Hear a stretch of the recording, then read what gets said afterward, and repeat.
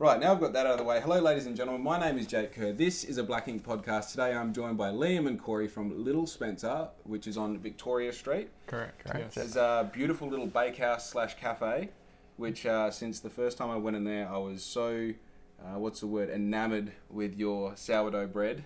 And the coffee's brilliant, obviously, but the sourdough just hooked me in. What was you in? Oh, it's so good. It's so good. So tell us a little bit about your business. Where did this all start? So about just over 2 years now. I think at the end of this month we did our very first school sports carnival event. So 2 years ago we started the coffee caravan. Yep. So always wanted a cafe. That was our kind of destination, our goal, and we wanted to make that very organic, very much involving the community. So we thought the best place to start is a coffee van. Yep. We're literally right in the heart of South Bunbury on Big Swamp. So we spent about 3 months fitting out the coffee van. So bought it completely gutted. Just around the corner on Prosser Street, was it? Yeah, so we drove past it one day. We were scrolling through like everyone else on Marketplace, like Looking fitted for out it. ones, non-fitted out ones, like ones you got to completely gut. Literally drove past our van, That's it was perfect. Wild. And so good when you see something and you're like, that's it. Yeah. I can already feel it, I can see it. And when you've got that, it's so easy to execute on that idea. Yeah, That's exactly. very much what we're about as well, is like, when you see something and it's like, feels right, just do it. Yeah, and it was obviously quite tall too. Clearance-wise inside was 2 meters, so I didn't have to duck. So that was pretty important for us. Dude, if someone I didn't do this in the van. For 2 years, it was too short. Yeah, I know how important that is. I know exactly how important that is.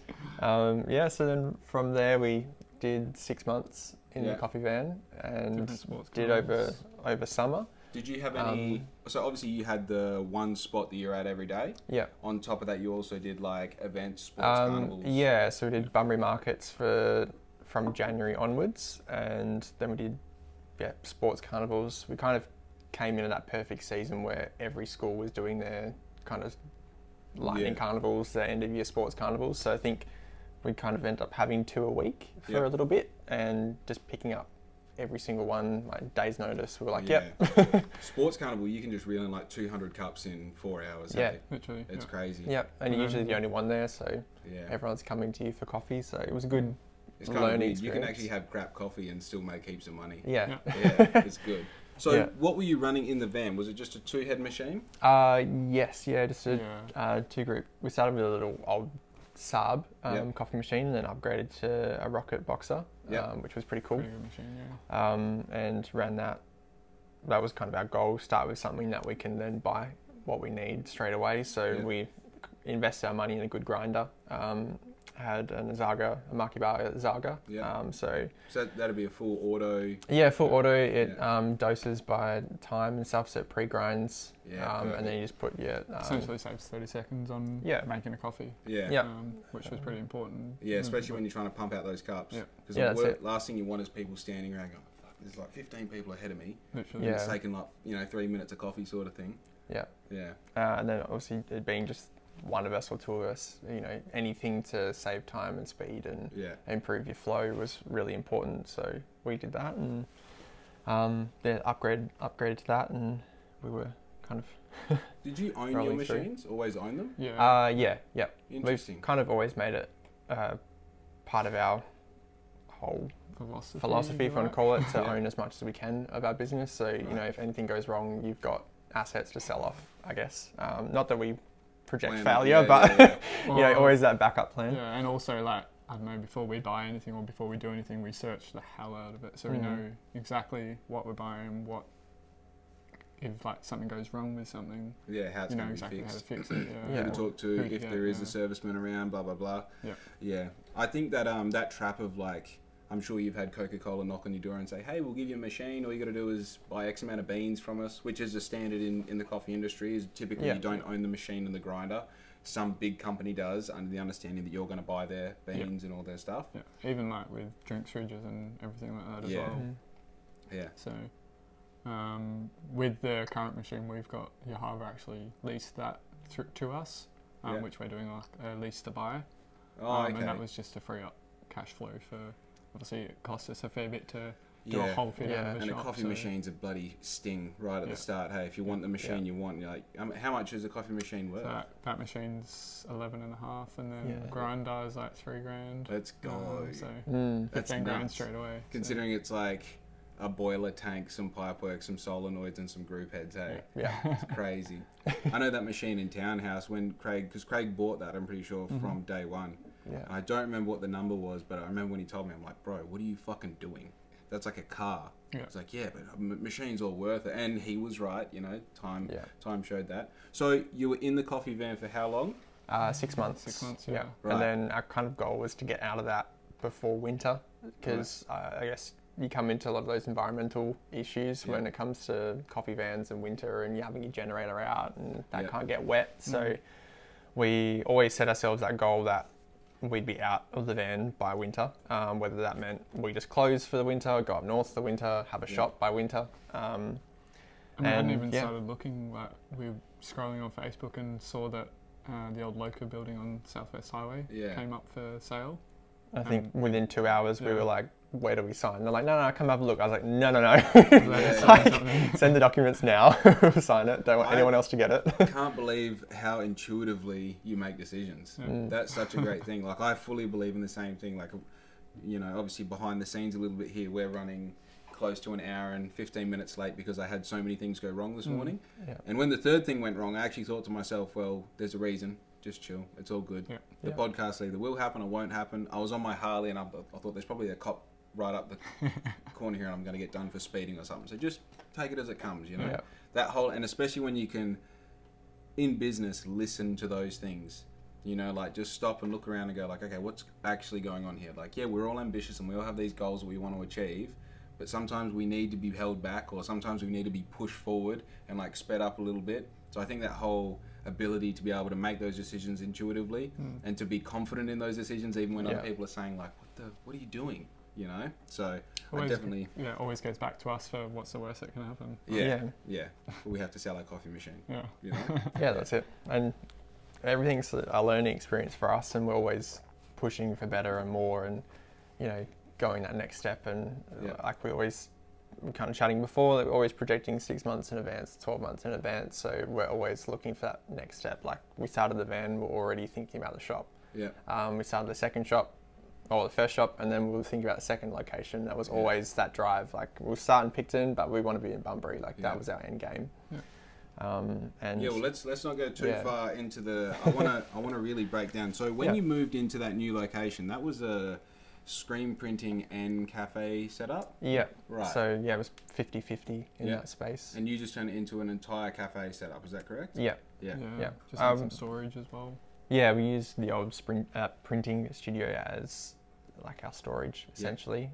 We did have a background in like clothing and printing, screen printing, so we thought we could jump back into that as well and re-utilize that space, but we kind of got too busy. Got too busy and found the coffee was doing enough for us and the food. Fuck decorating clothes. Yeah. Speaking from experience, you've got to be wholly and solely just doing that. You can't do both. No. I think that's the mistake a lot of people make in clothing decoration, is they get into it and they realise that like, while I'm here I can do this, that and the other.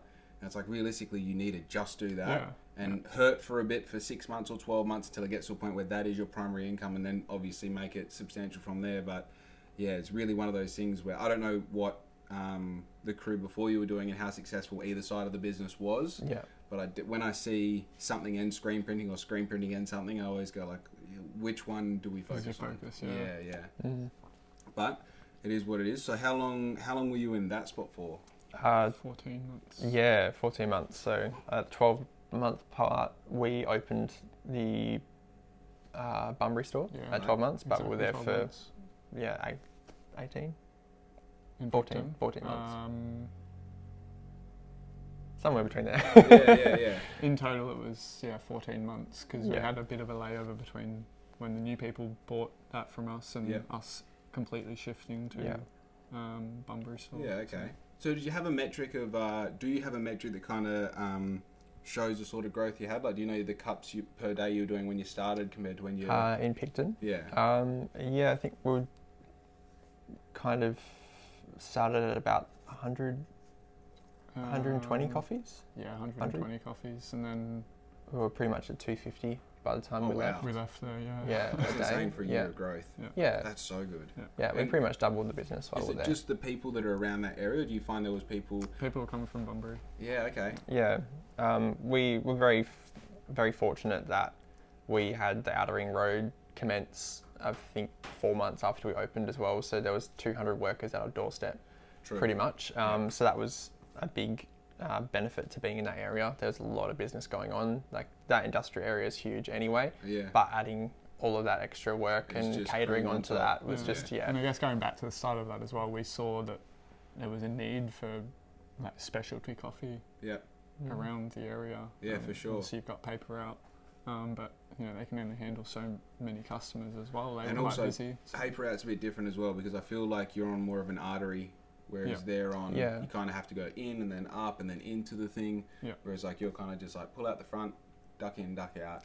And people love that convenience and being able to just get straight there. Like a lot of the cafes in town struggle with that because parking's an issue. So the fact you can pull up in front of the front door and walk in, get a coffee and leave. Big deal. That's probably the biggest thing we've learnt in the past 2 years is convenience. It's key. Efficiency is the thing you're actually selling. You know, the specialty coffee is kind of the byproduct of that, I feel. And like even this new thing that I'm building, it's like realistically it's not the uniform that I'm selling, it's the I come to you. I have all the samples on board, I have all the sizes on board, we can do everything right here, right now, and then all you have to do is pay your bill and I'll rock up with some uniforms. So people are too busy. Everyone's too busy. Everyone's too busy. And especially like when you talk about you're very B2C, whereas I feel like I'm more B2B in general. And when you're dealing with other businesses, man, if you can solve problems, they'll give you whatever you want. You know? It's like, you can take this off my plate, whatever it's worth to you, here's the money, you know? So, especially when it comes to people on their way to work as well, because no one leaves on time for work. No. You know? It's like they're allowing 5 minutes to pick up that coffee when they should have allowed 10 or 15, you know? So. And that was why it was important for us to work on developing our app as well, to integrate with our Square systems to make it convenient for people. Yeah, so you've got an app. Okay, that's news to me. We'll come back to that. I like the system you've got where it registers your card in your system and then it just collects points automatically. So I don't have to carry the little card that you're going to stamp every time. That's awesome. That's so cool. I haven't seen it before. I hadn't even heard of it before you guys have done it. So that's really cool. Yeah, Square's really good like that. They've got a lot of programs and software you can integrate that with. And, it's like, so where our app comes in with that, it's still connected through our Square, and you can like preload money, kind of like the Starbucks model where they invest their money first and then they pay it back. So we get the lump sum. Oh, okay. And then they can use that money to buy coffees over. Right. And is there a situation where they can book their, what do you call it, like they're going to come at 8 and their coffee's going to be ready to go? Yeah. So you can set it as like ASAP or 8:30 if it's you've just woken up. You like pre-order your coffee for when you're meant to leave, and then it's ready. Your chocolate croissant and all this. Oh, dude, that's dangerous. That's bad. That's like almost a little bit better than Amazon Prime. Hey, that's so good. We don't do their croissants like available online order at the moment, just because controlling growth and quality as well. Quality is the most important thing to us. So. And they're not always out at the right time at the same time every day. So it's a bit hard to put something like that has so many variables, but everything else is, and it makes it super convenient for people. And an app on your phone versus having to go into a web browser, type in littlespencer.com.au, then go into our ordering, and then that was like it wasn't really a time-consuming process, but to eliminate that, and someone just swipes a page, presses on it, 100%. And then places your last order, you can place that again, and literally you open our app, here's what you ordered last time, do you want that again? Tell me there's a notification that hits 5 minutes before they normally order anday. It says, hey, are you going to be ordering this and this today? Do you have that in your app? It's in the app, it comes in, this is what you ordered last time. Do you want to add that to your cart? Oh man. So it's pretty cool. Macca's knows that we get coffees typically, on a weekday. And when we're there, we get the ham and cheese toasty and that. So now it's like all your specials are based around what you get, and they send you the specials 25 minutes before you leave home. It's like, you sons of bitches, just take my money, So annoying. But, I mean, it's one of those things, if you can add efficiency to the process, you'll make money. It's that simple. I mean, even on my Shopify pages, if I can go, instead of you selecting something and then going to your cart and then reviewing the order, and then putting the money in. It's like, you know, one-click buyers. Just let me pay for it. Yeah. I don't want to. Yes, I'm sure I want this. I'm sure because I'm here and doing it right now. You know. If you give me too long to think about it, I'll change my mind. Exactly right. And how many times have you been somewhere where you know, say Kmart, you walk into Kmart, you automatically go to the homeware section on the left there, and you grab you grab the thing, and you're like, yeah, we definitely need this. But by the time you've done the loop, you're like, I don't need a fucking strainer. Like, what am I doing? You know, so you put that back and you just take this 19 Hot Wheels that you've got and buy them instead, you know? The important stuff. Yeah, the real important stuff. Yeah. But yeah, it's that's interesting. Did you have all the baked goods at the Picton location? No, so that was, the whole concept was pretty much built off of, we had a couple of pastry chefs apply for a kitchen hand roll. Yeah. Wow. So it was never in the original vision to do the pastries, but having qualified people just kind of fall in our lap. Yeah. Just look at each other and we're like, we have to. Like, yeah. Nowhere else is doing it. Why? You think what I'm thinking? Pastry? Yeah, literally. So, and that kind of was the catalyst for it all, essentially. Yeah. We were looking for that space. Like, we wanted a cafe in town. We didn't know what that was going to look like or how that was going to go or where. And then we kind of wanted to originally adopt almost the same model, like not do sit-down breakfast, which we originally did for the first couple of months while we found our feet. Oh, true, because, that's true. You're, if I like generalize it, you tell me if I'm wrong here, everything is just like a plate with a piece of paper with something on top. Yep. Right. And is there much cutlery involved in what you do at the moment? So there is now, we've got done in like proper ceramic plates and things, but that whole first vision was, the stainless steel pizza plates and toasties and burgers, just real casual dining. Yeah. And then you kind of got to respond to your customers and listen. Absolutely, yeah. And that was what was missing, or people wanted eggs on toast, or that's creating a sense of ownership as well. Like, we wanted to see what people in the area wanted as well. Yeah. We knew that we would eventually have to add some bigger food items. Right. But we don't want to overcomplicate it either. We believe in like simple done well. So and also it's one of those things where you kind of want like 5 things on the menu that are epic, instead of having 20 things on the menu that you have like one bestseller and everything else is just you know, just there. avocado smash or bullshit, you know. So what's the most bougie thing you've got on the menu today? Probably our bakehouse Benny, I reckon. Yeah, Benny? The bakehouse Benny, because we do it on a croissant. So fresh baked croissant, it's like satay pulled brisket on there. Oh damn, dude. Like a spiced hollandaise. You get halfway through, you're like, my fucking heart hurts. Yeah, literally. I look at it and my body does that. Yeah, it's huge. Damn. Okay. That's pretty indulgent. It's something different as well. So. Yeah, well, that's that's the battle that you go through having a kitchen, isn't it? It's like everyone in town has bacon and eggs. Yeah. You know, it's like, how do we take this thing that people want, you know, Benny's something that people want, and make it our own? Yeah. So, interesting. Okay, so we're at 250 cups a day. You're in Picton.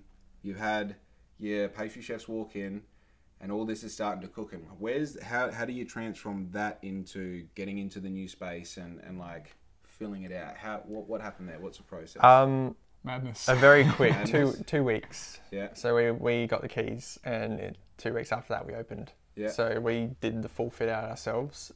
We knew this process was happening, so we started hiring for the potential of having another shop. So we didn't really know if it was going to go ahead. We weren't going to go ahead with another shop, but we were like, stuff it, let's just put out ads and we'll hire. So 6 months out we were hiring for something we didn't know was going to happen. Went and hired 8 people. I think that'd be plenty. Yeah. And now we were saying before, you've got 24. 24 now. Wow. So that was That's huge. Crazy. So we're very grateful we decided to make that decision to hire early, because we had everyone we needed to open the doors. Yeah. And it wasn't like you kind of waited till you had the keys, you were done, you fit out, and then start hiring, and then be like a 2-month lag of having the right people. So that was kind of that next transition step for us. And so we pretty much had them all staffing our Picton store and running that and training that while we were doing the fit out. So we did the full fit out ourselves, minus the appropriate trades where needed. Yeah. So that one saved us a lot of time, which meant we could do that really quick turnaround. Yeah. And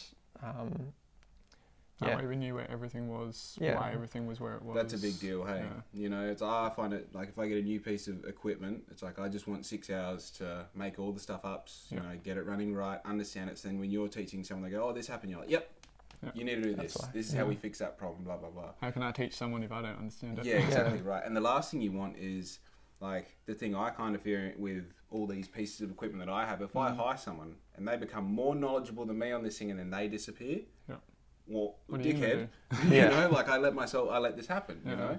So it sounds like you've got a lot of wisdom behind, like, these decisions that you're making. I mean, hiring staff ahead of time is such a, like, what would you call it? It's definitely like a risky move because obviously you're paying these people every week. You're relying on them, being good staff members and all the rest, but knowing that you're kind of going there, I mean, do either of you have a real business background, or is this just kind of assumptions that you're making on the fly? Assumptions on the fly. Gut feeling as well. Yeah. We're usually pretty good at, I guess, that whole manifesting thing and making things happen that we want. We're always, you know, we'll think about it now, it'll happen in kind of 12 months or 6 months or 2 weeks. Don't want to hear that, eh? Normies do not want to hear that. Or you just fucking think about it. It's like, yeah, dude, I fully just picture it and then it fucking appears. I'm sorry, it's just how the world works. You know, we're living in a simulation, I guess. Yeah. I had a background of, like, I did management in IGA back in Victoria, back at the head store. And then I was in communications in the Navy, so that's why I moved over here. So, yes, I had a little bit of a background in people management. You've also got two situations where you've got a very, like, broad understanding of systems. Yeah, because obviously, like, things like IGA, fast food's another good example. That's like, they set up processes and systems so that anyone can be hired, fall into that system. Then you go, here is your job. Here's your job role. Here's what's expected of you. Here's how it's going to work. Here's how we, you know, conflict resolution and all the rest. So being able to apply that into your like, you know, thing that's now your baby, I guess, is a pretty big skill. Would you... Sorry, what were you going to say? You said that and I was just like, oh, fuck. Yeah, like, it kind of goes back to that, like, without me even realising that. Yeah, for sure. It's funny, like, I look at a lot of problem solving that I do now, and every now and then, you know, you deal with a new problem and you go, like, it sounds like I'm being cocky, but when I solve a problem, I go, like, how'd you figure that out, big dog? How'd you do that? And you go, well, actually, it kind of ties back to when I was, like, a truck driver, or when I was an athlete, or when I was this, and you find that the conglomeration of all your past experiences, if you're really using them as assets, will help you in these things in the future. And it's like, business realistically is, you know, we're talking about before, it's like a bunch of processes. You know, it's like a bunch of things where it's like, right, I know how to learn a new skill. I know how to apply that skill. I know how to teach someone else that skill. So I just go back and go, okay, well, how was I taught? What were the systems that I fell into? How did they apply to the things that I was doing? And I remember when I got hired at Dome, the reason they hired me is because I came out of HJ's. I said, well, why would you hire someone who flips burgers? I said, no, you know how to follow a system. It's like, oh, right. And you guys just have a business system. Oh, yeah, okay, cool, I get it. Makes sense. Pretty crazy. So have you got anything interesting there that you'd say you kind of, in the past that you... Well, I've come from the cafe scene, I guess, since I was at school, left school. So... being in that side, I guess, seeing where other businesses have gone wrong, like looking at it from that kind of perspective of knowing what I would want to do in my own business and how I'd want to run it. Got into kind of supervisor management roles in different cafes along the way, like the last two before we started ours. And that definitely I learned a lot about staffing, how to look after them and how to look after the business and what the importance of creating community and that connection with your customer and big deal. How you got to be connected, you got to be the face of business, you got to be in the business. People want to see you. People want to chat to you. 100%. It's funny because it's cool when you're there and doing it and you get there like, oh, how you going, Rob? Yeah, no, kids are good. There's that part, and there's also walking into Coldstone on a Thursday night and they see you and you're like, fucking leave me alone. You can't go anywhere. You know, you go up to Perth and you think you're escaping and it's like, no, they'll get you there as well. Yeah, they'll get you there. Someone will find you. Yeah. You literally have to like leave the state or country to get a real break, you know? Yeah.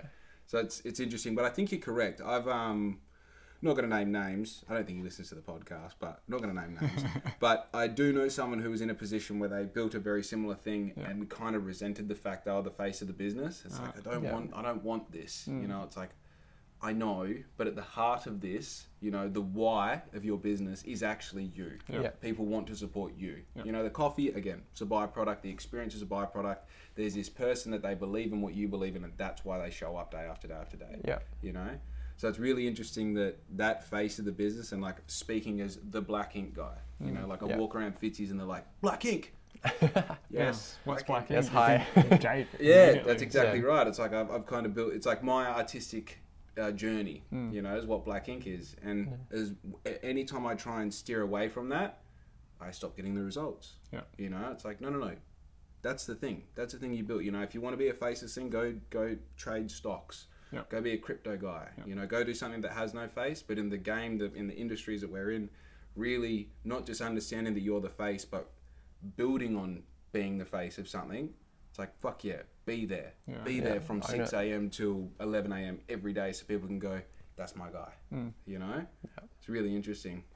I think what you were saying before as well, growing up in cafes, because I had a bit of a hospitality background as well, a big thing is understanding what staff appreciate and don't appreciate. Yeah. And building that environment for them. So it's like, right, I know it's important to you. You know? I know that to begin with, a staff member in hospitality is typically someone who, I'm not going to say isn't educated, but isn't in higher education. There's someone who, you know, they're understanding that they have to work weekends, but they also want their weekends. So it's like creating situations for these people where they feel like they're appreciated and their time is valuable and, you know, in and out of the business. Yeah. 100%. And yeah, it's all about that balance. Like you can't just expect someone to work their ass off for nothing. Like it's always about, you kind of got to give, and it's a delicate balance. Like you got to show that appreciation by giving them like that weekend off, or by, you know, supporting them in a different way. Or 100%. People's lives aren't your life. Like our life is our business. That's not, an employee is an employee for a reason. Like they're not there to give you all of them. So 100%. I think also there's an understanding that, like, and I fall into this trap all the time. It's like, I take my shit really seriously. Like I live and breathe what I do. Most people don't do that. You know, most people who, and this is like most people have a job to make money. You know, and it's like you try and, I don't know if you have this experience, but like I even try and explain to the 2 staff members that I have, like, why this is important. You know, it's because if we don't get this right, I won't fucking sleep tonight, all right? Yeah. It's not because of the customer or whatever, it's because it's really important to me, but it's not that important. You know? They're like, yeah, cool. Well, that's great, Jake. Tell me how that goes. I'll see you tomorrow, and I'll probably be late, so fuck you, you know? But, right, so let's go to, you've moved into the new spot. One of the first things that caught my eye, because obviously I fell in love with the sourdough that day I came in. Now, that was that fresh that you didn't have that wall painted yet. Like, it was still, you know, just filled the cabinets, had people there, had good coffee, and that was kind of the heart of the business at the moment. Yeah. So tell me, from there, what started happening? What are the exciting moments from there? From day one, it was just busy. Like, the community support from, like, our whole journey, people from Bunbury getting behind us, supporting us. We were part of their community. Like, we knew everyone who was coming in, and I think it was that excitement and energy that came when we opened. It was like all those people could finally come to us again who, you know, didn't want to go all the way out to Picton because it was so far away. They were coming to us at the van, so they were excited as well. It was, So you would have had customers that there was a gap, that they were van didn't customers. Come to us for a year and then came all back. Of a sudden they're like, oh, look at this. Look at this house you've got, you know? Pretty much. And like, we were pretty much in tears at the end of the week, hey? I remember even on the first day, we like both just took a moment, like we're outside and looked at each other and we're just like, what the fuck? Just like, what have we, like, this so is just, cool. it was like a full circle kind of moment. It was really cool. That is really cool. And there's just a few times we were just like, just doing this, like, pinch yourself kind of moments of like, all these people, and you knew every single person who came in that door too, like, and they're all like, oh my god, hi! Like, they were so excited to see us, and we were too, and it was just super cool. Like, you would still be having those moments now where you look around the cafe and you're like, what's going on? That's so cool. Like every day. Even still now, but you know, in those first weeks, you were seeing like groups of people sitting down, and then someone would walk in and they'd know them, so they'd strike a conversation and be like, oh my god, you're here, and it was just this beautiful little community that created where every table knew someone else. They were all chatting, like people waiting for coffees knew someone else, so they, you know, walked over and had conversations with us, and that was probably the most like reassuring thing for us as well, is because our whole purpose of this was to create a little community as well, and to see that happening so quickly was just like, it's pretty cool. Interesting. It's such good, like that is like, obviously the money, the bottom line is the feedback, but the real like atmosphere, like the value of that atmosphere, that's feedback as well. It's like, you know, I've gone in there. To be honest with you, I don't like public situations. I fucking hate them. I'm just like, I get overwhelmed so quickly. Usually I'm stoned. I'm just not interested. But I'll go in there and it's like, oh, you know someone behind the counter. It's like, oh, fucking he's here as well. And oh, such and such has got their dog and they're coming. And all of a sudden, it's like you got a group of 5 people around you. I know exactly what you're talking about because I've had that multiple times there. Yeah. And it's a cool thing because I feel like that spot, again, I'm not going to name names, was somewhere else a short while ago. And that spot kind of evaporated for whatever reason. And it did feel like there was a little bit of a void there for, especially the people that I would typically run into and drink coffee with and like, you know, have that experience with. And now it's like organically and seemingly overnight has just become... They're all there. Yeah, that's pretty cool. You've also expanded out into that area off the side as well. Yeah, so into the park. Council have probably been one of our biggest supporters as well. Like, all we've had is support from them. Like, pretty much have said, you know, the park's there. We want to see this space activated. We want to see this end of town activated. True. So, they've got that event on there. Yeah, good nights are there end of November. Yeah, end of November. 25th of November. Very cool. So Great Gable's doing a fucking acoustic set. It's going to be pretty cool. That's going to be such a vibe, I reckon. Yeah. And we're part of it. Yeah, we'll be doing some food and some drinks for it as well. Yeah. They're organising some alcohol through Fringe as well. Yeah. This is Sojo O'Day, so she's helping organise that as well. So. Yeah. Interesting. We can't wait. Pretty awesome. Yeah, that's very cool. Yeah, and then we've got a few events lined up with Fringe as well. So we're just trying to do everything we can to activate that space and get people using that park. And for sure, because it's such a good pretty spot awesome. As well. I have seen a couple unsavoury characters hanging out there sometimes. I'm not going to talk about it on the podcast, so I think. You get that everywhere. It does. You know, that's actually a good indication of the size of Bunbury, like the population of Bunbury, because like unsavoury characters present themselves publicly when there's enough people to create amenity. Yes. You know, and it's like when they feel comfortable there, it's like, oh, we've actually got some people in this place. Yeah. Like that's nice, you know. And also that end of town kind of needs a little bit of spark, a little bit of reactivation. So you probably find that, like, you know, the more unsavory characters you get, the less unsavory characters you get. And I guess for us as well, that goes back to creating community. That is creating a community for them as well. 100%.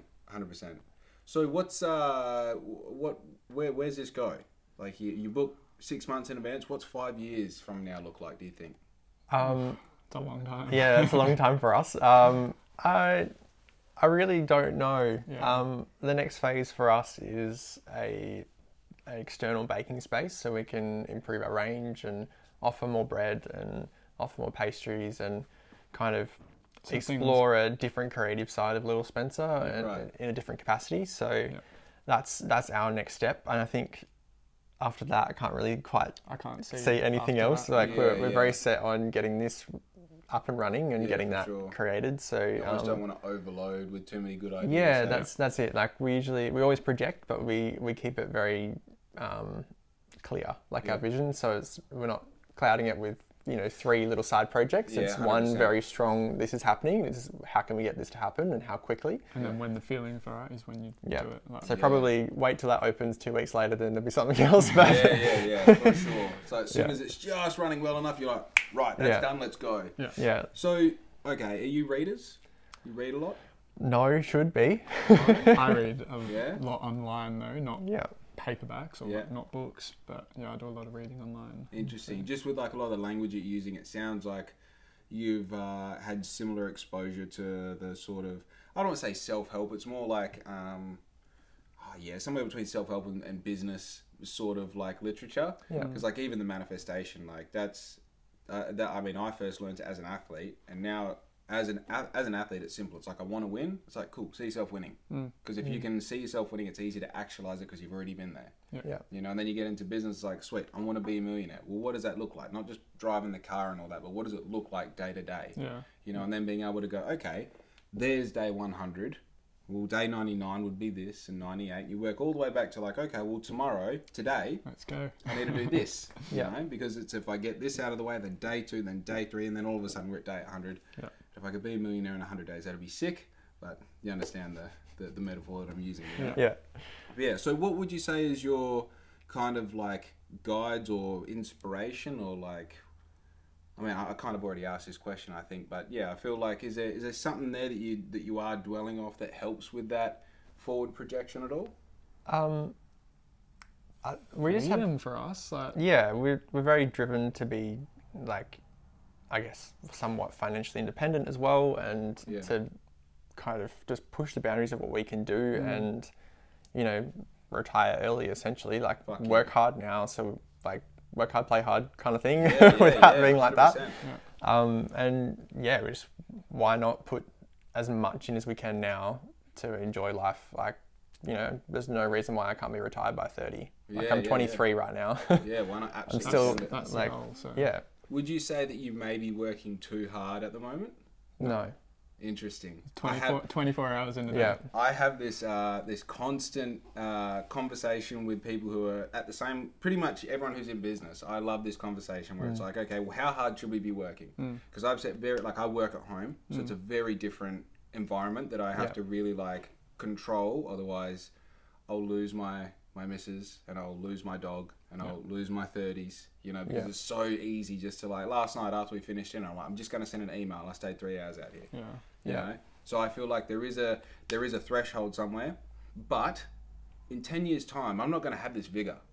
I'm not going to have this energy and this like real just like, that I need to get shit done. So I see it as, if I work really hard now, then by the time I'm 40, there'll be no need to spend 3 hours sending emails, you know?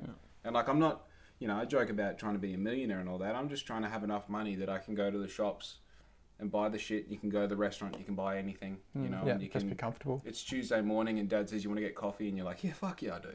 You know, like, that's rich. That's wealthy, you know. So I think, I mean, I'm the same attitude. There's 24 hours in a day. As long as it doesn't come at the expense of the things that are important now and moving forward, just work. Just work, you know. I think there's so much to learn as well. Like, and I guess those close to us around us, our friends and family, like, they know we're busy. And they know that we still make time to see them and do things with them as well. Yeah. So. I think as long as that priority set, hey, you know, it's like, okay, we in that bandwidth that we have, like, okay, have we been with our family this week? Have we done this? Have we sat down and had a meal? Have we, you know? But if you feel those X, Y, Z, it's like every other minute of the day, let's appropriate it to something and just get down to it. And I think, like, being in this like kind of cafe industry, it kind of gives you a lot more of that flexibility, because like, and especially having a shop, you work within your business hours as well, like, very much so. I'm sure we work really early and we do all that, but it gives you a lot of freedom. Like, you're being creative while you're there all the time. So it's not really working for us in a way. Like, we're doing a lot. We're growing the business. We're like, you're doing everything back of house and things, but there's always time to stop for 5 minutes. Like, our family come in all the time. And you stop and you have that coffee, like you said, or you take those little moments where you can, because you know you can, and you've got people behind you to let you step away and do those things. Like, and but we'll always, if family need us, we'll step away. We'll do that. We won't sacrifice that time.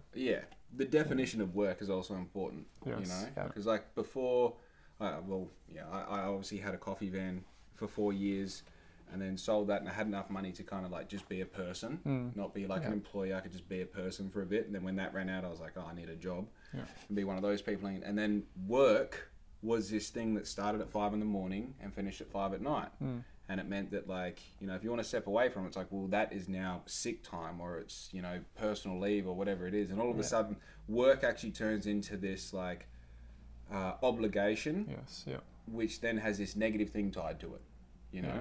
So then you go, okay, well, if the definition of work for me is this negative thing, that's like I'm swapping my life for money, you know, for gold coins that I can go and do things with, well, then that changes how you perceive what work is. So now when I wake up at 4 o'clock in the morning inspired and I come out here and I design something because I saw it in a fucking dream, and then 2 hours later I turn it into a t-shirt and then I go and take a video with it and then I'm selling that product. Was I working? Yeah. Was that work? Because I didn't hate any part of that. Yeah. You know, the whole time I'm like putting it together, I'm like, oh my God, I did it in yellow. It looks even better than red. And, you know, like that's not really work. So that definition of what work is then changes. So I think that ability to be able to like, what's the word? Like the perspective of what you're doing. And they say, you know, like if you love what you're doing, you never work a day in your life. I don't believe that 100%, but it's on the right path. Yeah. You know? You kept saying work then. And every time you said work, I was like, I don't feel like we're working. No, that's not. Yeah, I think I think when you really enjoy what you're doing and being around those people that are around you, like, I don't know, I find it hard to define work. Yeah, 100%. It's you living. You're just living, you know? And it's cool when I don't know if you remember the first day you kind of realised you had enough money to just live.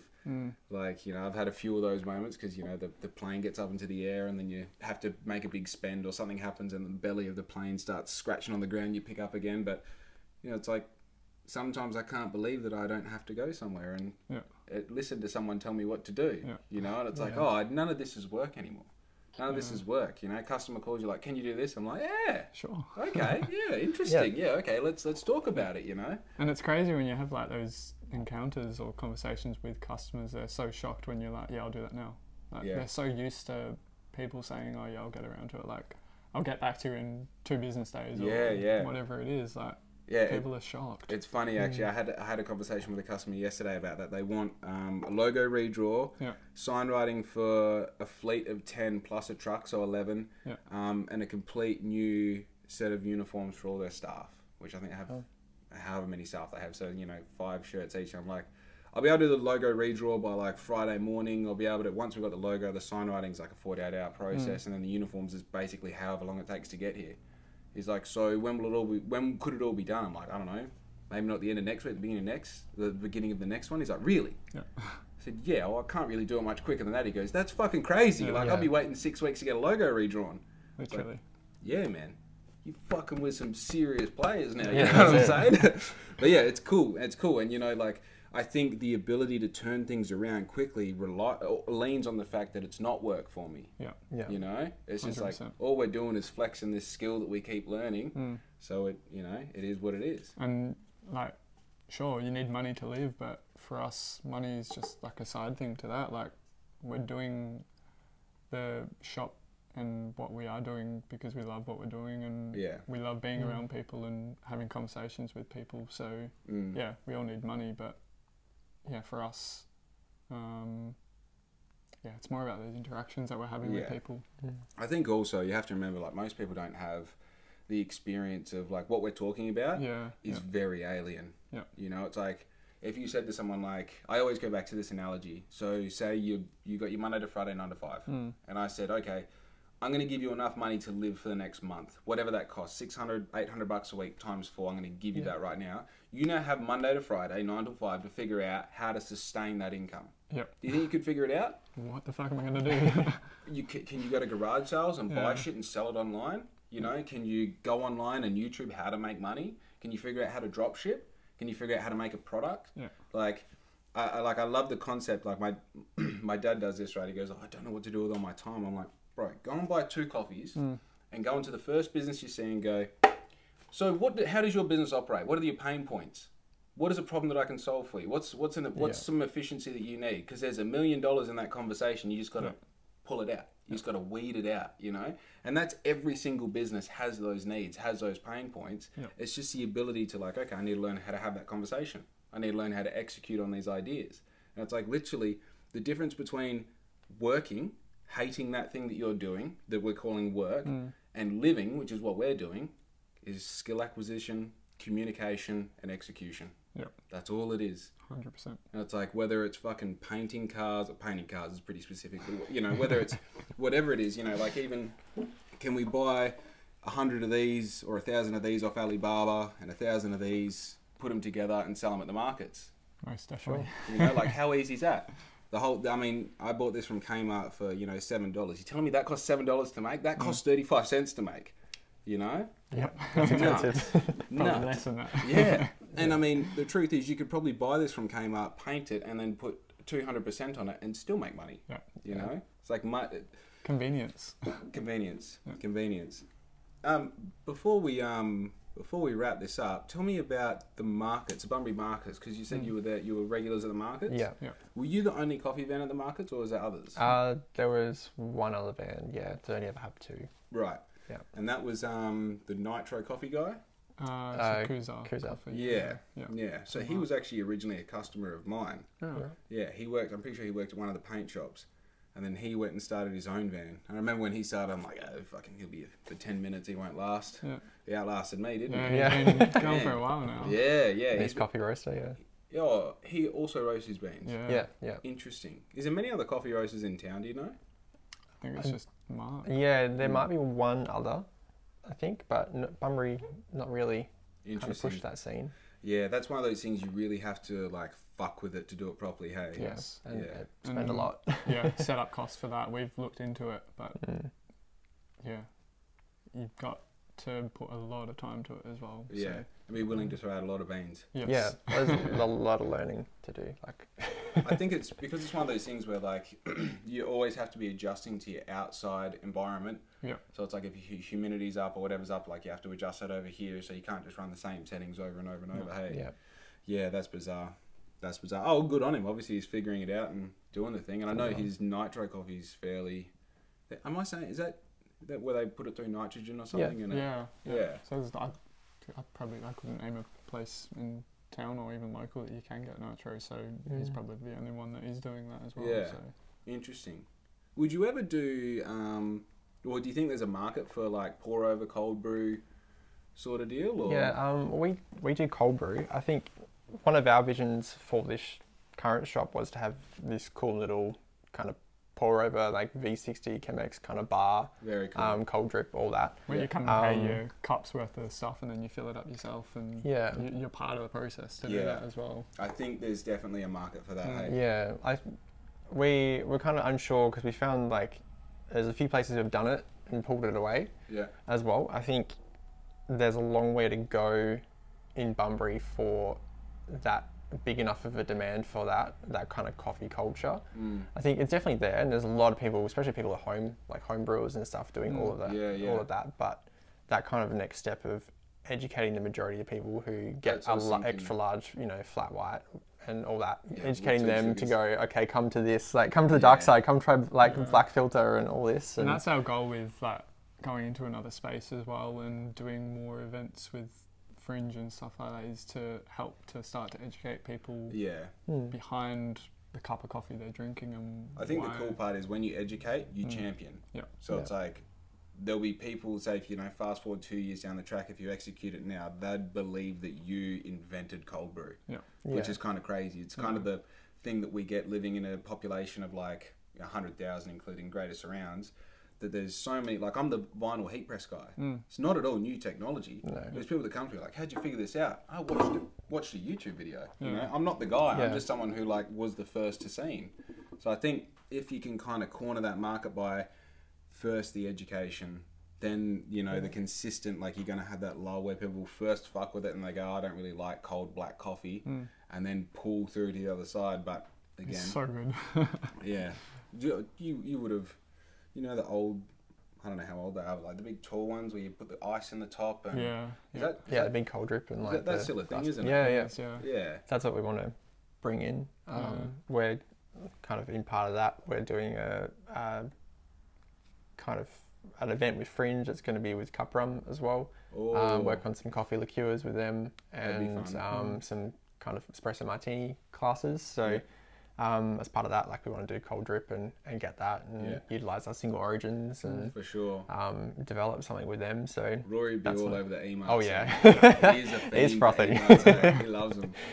I always love seeing a Sunday morning. You'll have an email review from the night before, and he does not hold back as well. He'll let you know if it's shit. Yeah, let's go, Rory. I appreciate people when they let you know something is shit as well. Yes, thank you. Tell me. You know what sucks? I did those. I think the original way. we kind of touched base was those coffee reviews I was doing. Yeah. And Bunbury's too small to give a bad review. You know, it really Yes. is. Like, I would really focus on highlighting what was good about a coffee. Yeah. And then if there was something that I didn't fuck with, it's like, it's a 5. It's never going to be a 2 or a 3. There might have been a couple. No, actually, I cleansed the palate by giving eating McDonald's a bad review, because it's kind of like punching someone in the dark. It's a victimless crime. Yeah. So it's like, you know, I can say it's crap coffee, and like the 15-year-old who made it isn't going to get emotionally upset. They're like, oh no, I don't fucking care. Like, I don't remember listening to that one actually. Yeah, and it's funny because that got the most amount of like response from people, because people love a bitch. You know what I mean? They love like having a whinge about something. So it's like, cool, we'll do McDonald's. But then, I mean, there was a few places that I reviewed their coffee that it was like, you know, whether it was the little things, like I'm a real big fan of a good cup and a good lid. You know what I mean? Like, most of coffee is a drinking experience. It's like, if you're going to give me a fucking paper lid, what do you want me to say? You know? It's like, obviously someone who doesn't really take coffee seriously made the decision to go paper lids. And you want to say, oh, well, you know, the biodegradable shit. Dude, every single bit of meat from Coles is wrapped in plastic. Everything that you buy from Coles is and Woolworths is in plastic. Like, the fucking... okay, the world's ending. Who cares? You know what I mean? It's funny you say that. We tried the paper lids for a little bit in Picton, and people stopped coming. Like, simple as that. They're like, no, like, my lips get stuck to it, it's stained, it's gross. It's as if people give a fuck. Yeah. Right? No, and you know, going back to the original point, you know, when you're reviewing something in a place that is so small, it's like... it's a mix of like, you're hurting the business's feelings, and like the people kind of, whether they do or not, I believe people listen to me when it comes to coffee because I had a coffee van, because it's contextual to my brand.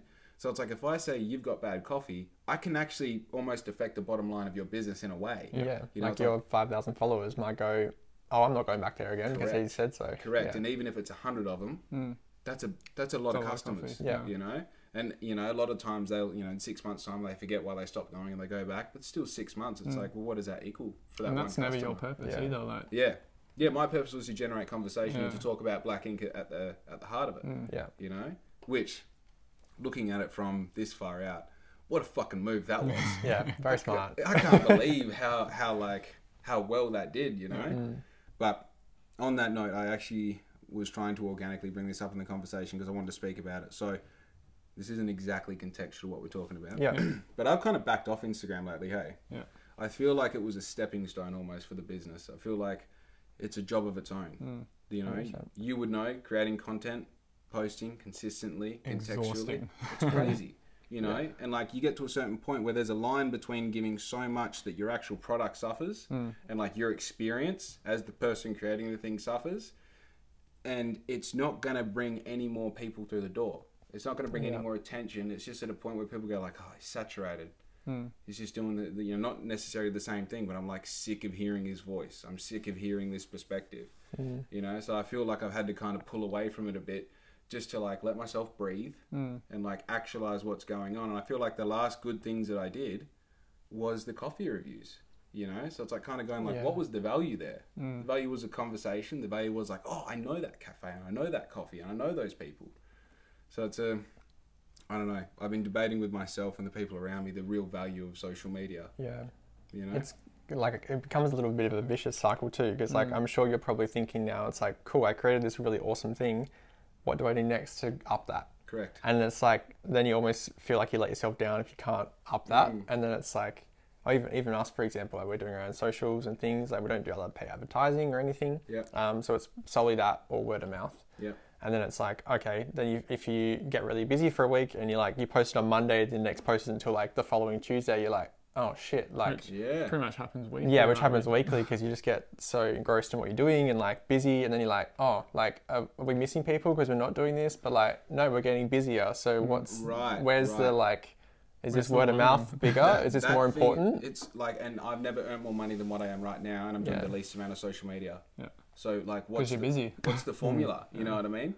And then you realise it's exactly what you say. You know, the 3 biggest jobs that I've had in the past, like say 60 days, have all been such and such told me to come to you.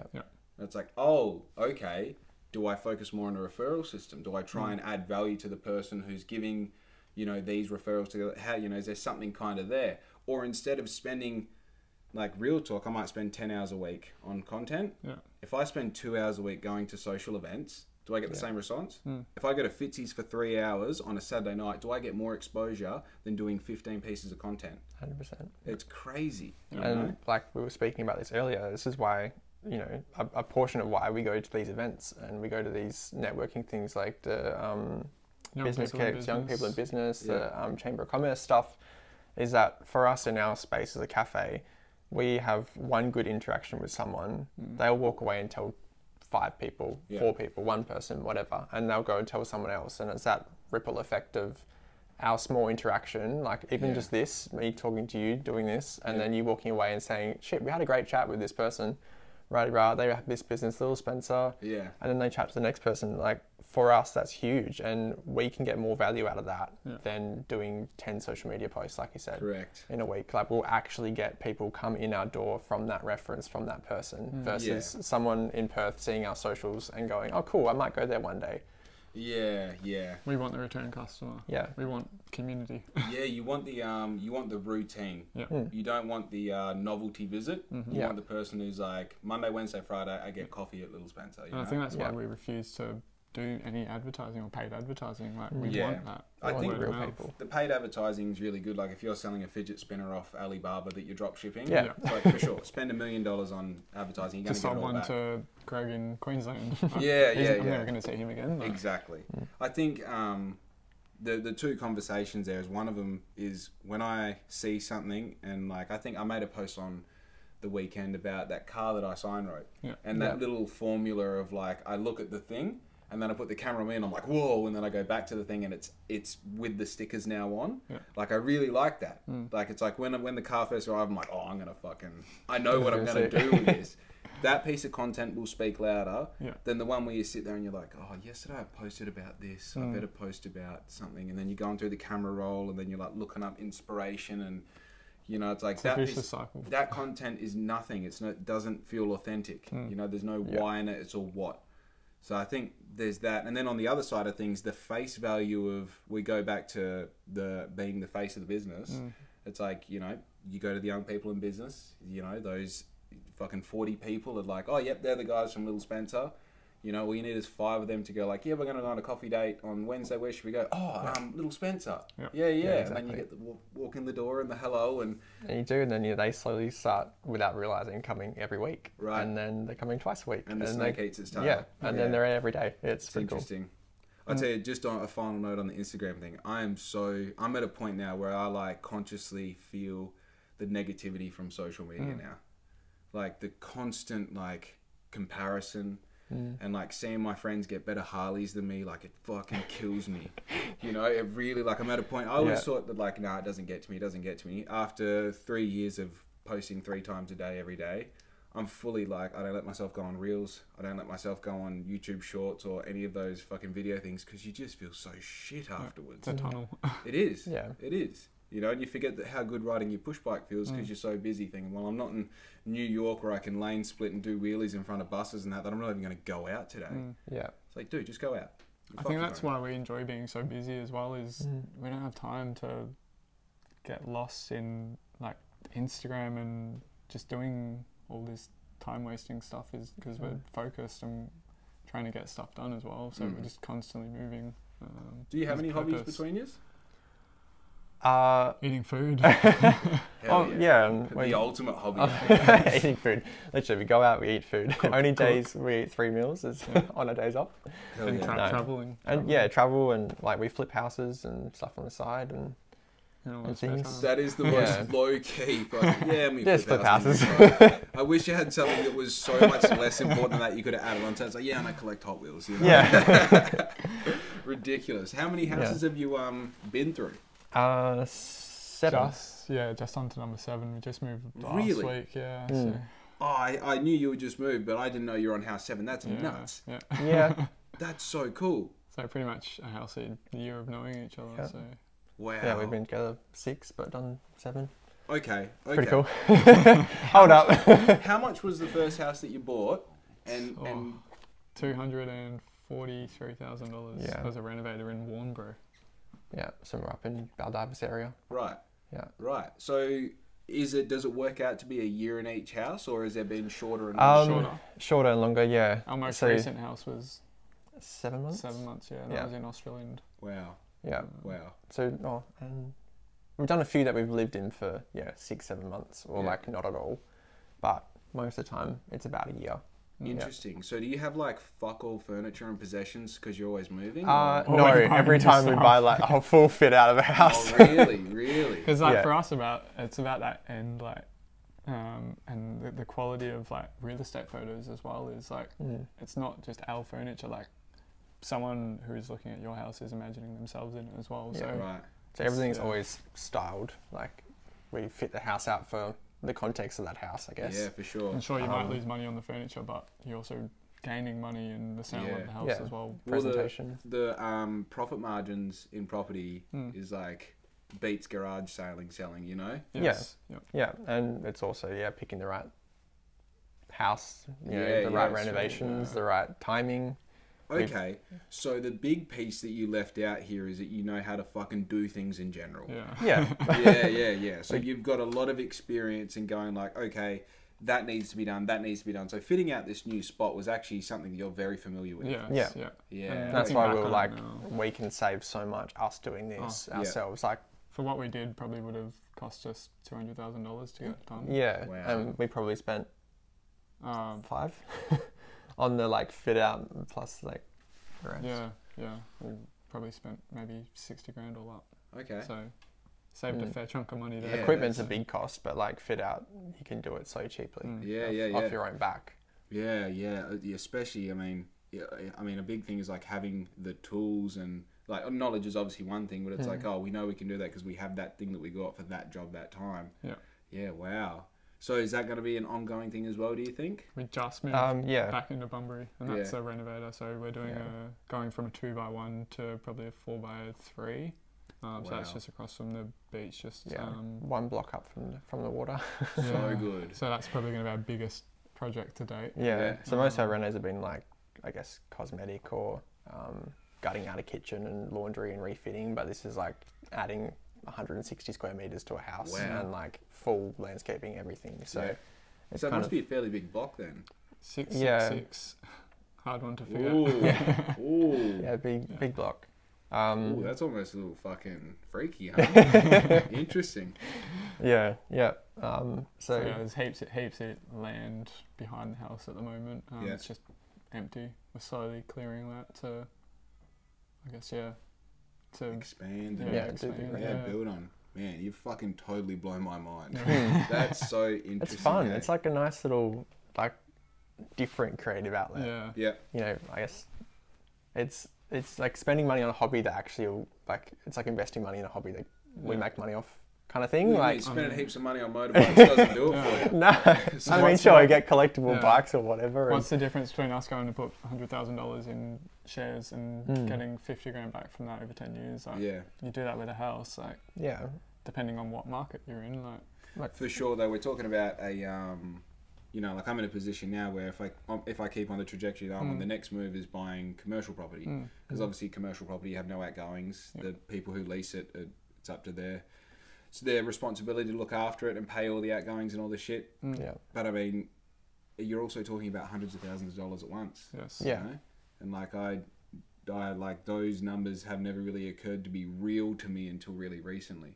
So I think you've just kind of exposed yourself to that sort of like risk and reward, you know, super early. So now you're just comfortable with it. The more you do, the less wild or the less scary it gets as well. For sure.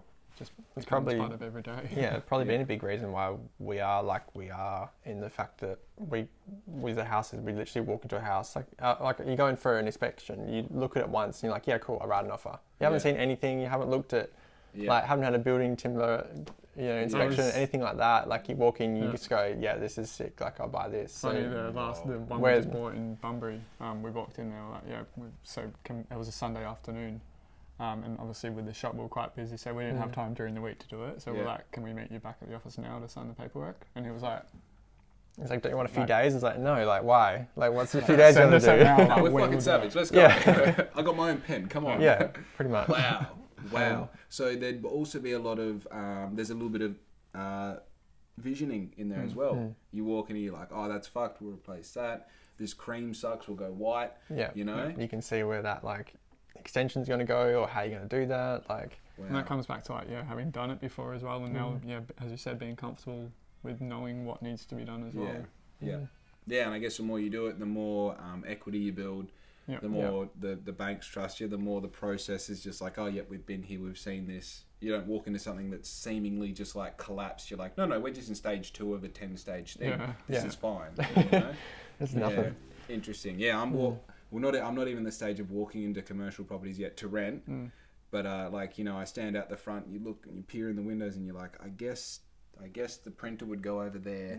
You know, that's where you got to start though. Is like going past somewhere and looking and imagining yourself in that space as well. So. Oh, and that whole kind of from stage 1 to stage 10. I mean, with my skate group, I see people coming, they're skating for the first time in 30 years, and they're doing the little wobbly thing, and they're like, "How the fuck do you do that?" It's like I've done this. Let's say every second day for 20 years. I just know what this is. I know what every little feeling is. And you'll say things like, I can tell that you're scrunching your toes up in your boot. And they go, yeah, I am. And you go, relax your toes. And they go, oh. And you're like, there's stage 2. You know? Now you can work on stage 3. Life is a stage. It's just all stages. It's all stages. And also that stupid cliche thing of like, don't worry about stage 10. Just worry about getting real good at stage 2 today. You'll be at stage 10 before you know it. You'll look back and be like, oh, fuck, I'm at stage 10. Like, what happened to stage 3, 4, and 5? And you're like looking over the thing, you're like, is there a stage 11? And, oh, there's fucking 20 stages. Rightio. So if people want to find you digitally, where can they find you? Our website, littlespencer.com.au. And obviously the app. That's the app, which you can literally just go to the App Store, Play Store or the Apple App Store as well. Just type in Little Spencer and you'll see us. First one to pop up. Socials, Instagram, Facebook. Yeah, you're not on TikTok? No, don't mess around with that. I respect. Don't have time. Yeah, dude. TikTok is another language. Hey? Yeah, it's crazy. Yeah, very cool. And obviously, if they want to find you physically, it's down on Victoria Street. Unit 5/10. Victoria Guppy Park. Yep. What time do you open in the mornings? 5:30. Damn, that's early. Yeah. That's so early. The commitment to the summer sunrises. Yeah. Damn. Yeah. And if you want to find me, you know where to find me. It's Black Ink, Outfit Co, Facebook, Instagram, YouTube, all the rest. Be good to your mums because we are fucking out. Yo! See ya.